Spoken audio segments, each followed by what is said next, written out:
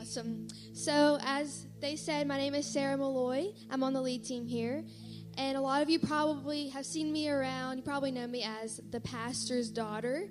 But there is a lot more to me than that, I feel like. So I'm just going to tell you a little bit about myself before I get into the word. So I am 18 years old. I know a lot of you were probably shocked to see me up on the stage for graduation because you might have thought, she's like 12, 13, maybe 15 on a good day. But no, I am actually 18 years old, and I am about to graduate this Friday from Creekview. So I'm very excited about that. A couple of other things is I love to dance. I danced all the way from 5th grade to junior year. And last semester, I actually decided that I was going to step out my comfort zone and try soccer like my little sister and my big sister.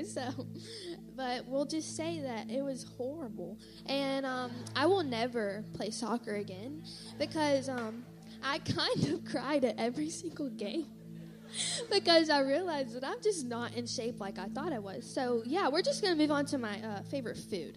So, for all of you who already know me, you probably know that my favorite food is steak. I love steak, but the best place to get steak for me is Longhorn. I get the Flo's filet. Gotta get it cooked to medium with that warm pink center, and then the fries on the side with the bacon and cheese dipped in ranch. Oh my gosh, it's so good. Y'all have to try it one day. But in all seriousness, I am so excited to be here and to have this opportunity just to share what the Lord has really been speaking to me about lately. Whenever Pastor Russ and Pastor Cody asked me to speak, I looked at them and I was like, I don't think you know what you're asking me to do. I got a little nervous because they said that they wanted it to be on purpose and destiny. And I was like, did you know that I haven't applied for college yet? They were like, okay, good. So with that in mind, I was like, there's no way I can preach on purpose and destiny when I don't even know where I'm going to college yet. But I will say, last Sunday I applied, so hopefully we'll see if I get accepted. But anyways, the more that I thought about it, the more that I prayed about it, I was like, yes, I got to do it. This is an amazing opportunity. So we're going to be diving into the story of Peter. So if you'll open your Bibles to Matthew 14, we're going to be starting at verse 23, and then we'll go through verse 33. And I know it's 10 verses, so just bear with me. All right, so it says, after sending them home, he, Jesus, went up to the hills by himself to pray. Night fell when he was there alone. Meanwhile, the disciples were in trouble far away from land, for a strong wind had risen, and they were fighting heavy waves. About 3:00 in the morning, Jesus came toward them walking on the water. When the disciples saw him walking on the water, they were terrified. In their fear, they cried out, "It's a ghost." Now, I can only imagine how truly afraid they were. I mean, it was 3:00 in the morning, so it was pitch black dark. They were sitting in this boat. Wind and waves are going crazy everywhere. And all of a sudden, they see this, dark figure walking towards them. So I can only imagine how truly afraid they were. But then it goes on to say, but Jesus spoke to them at once. "Don't be afraid," he said. "Take courage. I am here." Then Peter called to him, "Lord, if it's really you, tell me to come to you walking on the water." "Yes, come," Jesus said. So Peter went over the side of the boat, walking on the water towards Jesus. But when he saw the strong wind and the waves, he was terrified and began to sink. "Save me, Lord," he shouted. Jesus immediately reached him out and grabbed him. "You have so little faith," Jesus said. "Why did you doubt me?" When they climbed back into the boat, the wind stopped. Then the disciples worshipped him. "You really are the Son of God," they exclaimed. Now, before I go any further, I just want to pray. So if y'all just bow your heads with me. Dear God, I thank you so much for this opportunity that we get to come and just worship you. God, I pray that you will open our hearts and open our minds and ears just to listen to what you want to speak to us this morning. God, I pray that all distractions will go away. All fear and doubt will be demolished because you are speaking. God, I pray that you will just Speak through me. Let me become less and you become more. We give you all of the honor, all of the glory, and all of the praise. In Jesus' name, amen. Okay, so who in here loves dogs? I'm a big dog lover. I love dogs. I love big dogs. I love little dogs. I love medium dogs. I love all dogs. Now, I will say this one thing. There's one particular dog that I just absolutely despise. I cannot stand them. They're horrible. And I know that I'm probably about to offend some people in here who have one of these dogs, but it's a Chihuahua. I'm so sorry, but I do not like them. And personally, they're just the ugliest and meanest dogs ever. And I say that because I went through this one traumatic experience with one when I was in 3rd grade. I was just hanging out with my friend, and she had one of these dogs. And we were on our way out to go eat somewhere. Well, I forgot my sweater inside the house. So without thinking, because if you just walk past this dog, it will literally come out and attack you. So me coming in, little 3rd grader, not really thinking anything, just going to get my sweater, I start running in the house, and all of a sudden, this dog comes out and, like, strikes me in the leg, like, right there with its little fangs. And I was like, you're joking me. Like, this really happened. So I'm stuck. I'm sitting here like, oh my gosh, I just got bit by a dog. Like, what in the world just happened? And I was so afraid. I was so scared. I literally was just sitting there. I couldn't say anything. I couldn't move. I was so paralyzed in this fear. And finally, I came back to life, and I was like, yeah, I should probably tell someone before I bleed out and die, before I'm a goner. So I was like, okay.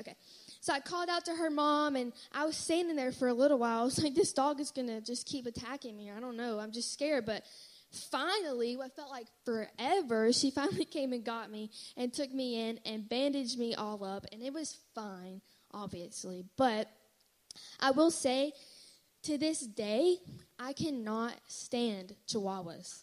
And if you ever ask me to, watch your dog, which I will if you really want me to, I will ask you first. I'll be like, well, what kind of dog is it? And if you tell me it's a Chihuahua, I say, no, I'm so sorry. Keep your money or find someone else because I won't do it. I'm just saying I won't. Now, I know that's a silly story, and it's just a dog, but I feel like a lot of us can relate to this because we all have fears, and we're all scared of something. And whether that be we're afraid that we're going to lose our job, or we're never going to find a job. Or maybe we're afraid that our children won't ever grow up to the way we expect them to or the way that we've prayed them to. And with that in mind, I want to talk to you about the grip that fear can have on us in different ways. And that leads me to my first point, which is fear causes us to become stuck. So looking back on my story, we see this demon-possessed dog come and attack me. And I'm just sitting there like stuck in this fear, so paralyzed. And I was only going to get my sweater. How many of us feel like we're on our way towards something good, or we feel like God has called us to do something, and we're on our way to all that he has planned for us, and all of a sudden we get hit by these storms. We get hit by the lies of the enemy. And something that the enemy might tell you is, you're not good enough, or you're not worthy of love and of joy, or you're not strong enough to quit that habit or that sin. And when we allow the enemy to convince us of these things, we will never be able to move, and that will lead us to sink, just like we see with Peter. If Jesus is calling you, take that step of faith. Go walk on the water, but don't lose your faith once the enemy decides to hit you with the storms. And I will say, when the enemy sees you going after your calling, he's going to do whatever he possibly can to distract you. He's going to put a temptation in your way. He's going to throw those lies at you. He's going to surround you with these overwhelming storms. It's just going to happen. And we live in a fallen world, so that we know. But we also know to be true, because in John 16:33 it says, I have told you these things so that in me you may have peace. In this world, you will have trouble. But I love this part. It says, but take heart, for I have already overcome the world. I have already overcome all these things. And knowing this, we don't have to stand paralyzed in fear, and we can walk boldly and move forward.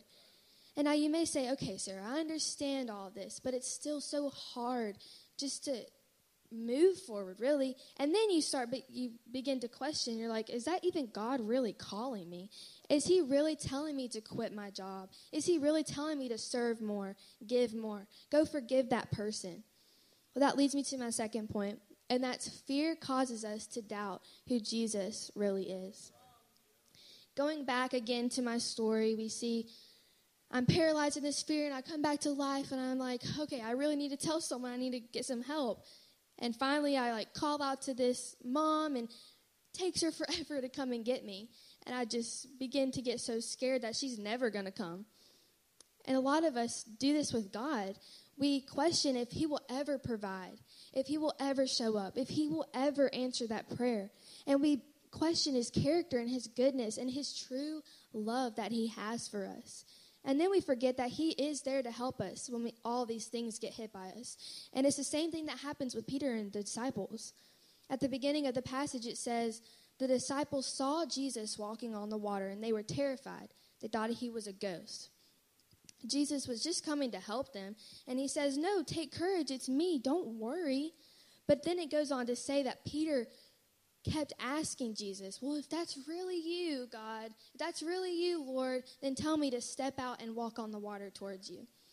Now, I went a little deeper into this, and I thought it was a little interesting that Peter kept questioning Jesus because he had been living with him. He had seen him do miracle after miracle after miracle. You'd think he'd be like, oh, yeah, that probably is Jesus walking on water because he just saved that one guy from the dead the other day, so yeah, it probably really is him. But we see that fear had caused him to doubt him.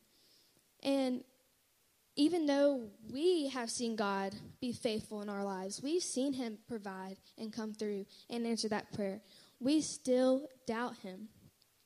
And preparing for this message, it's made me realize that no matter what you may be going through, anything that gets thrown at you, any lie, any temptation, any struggle, the storms, I look down and I see that Jesus says, take courage.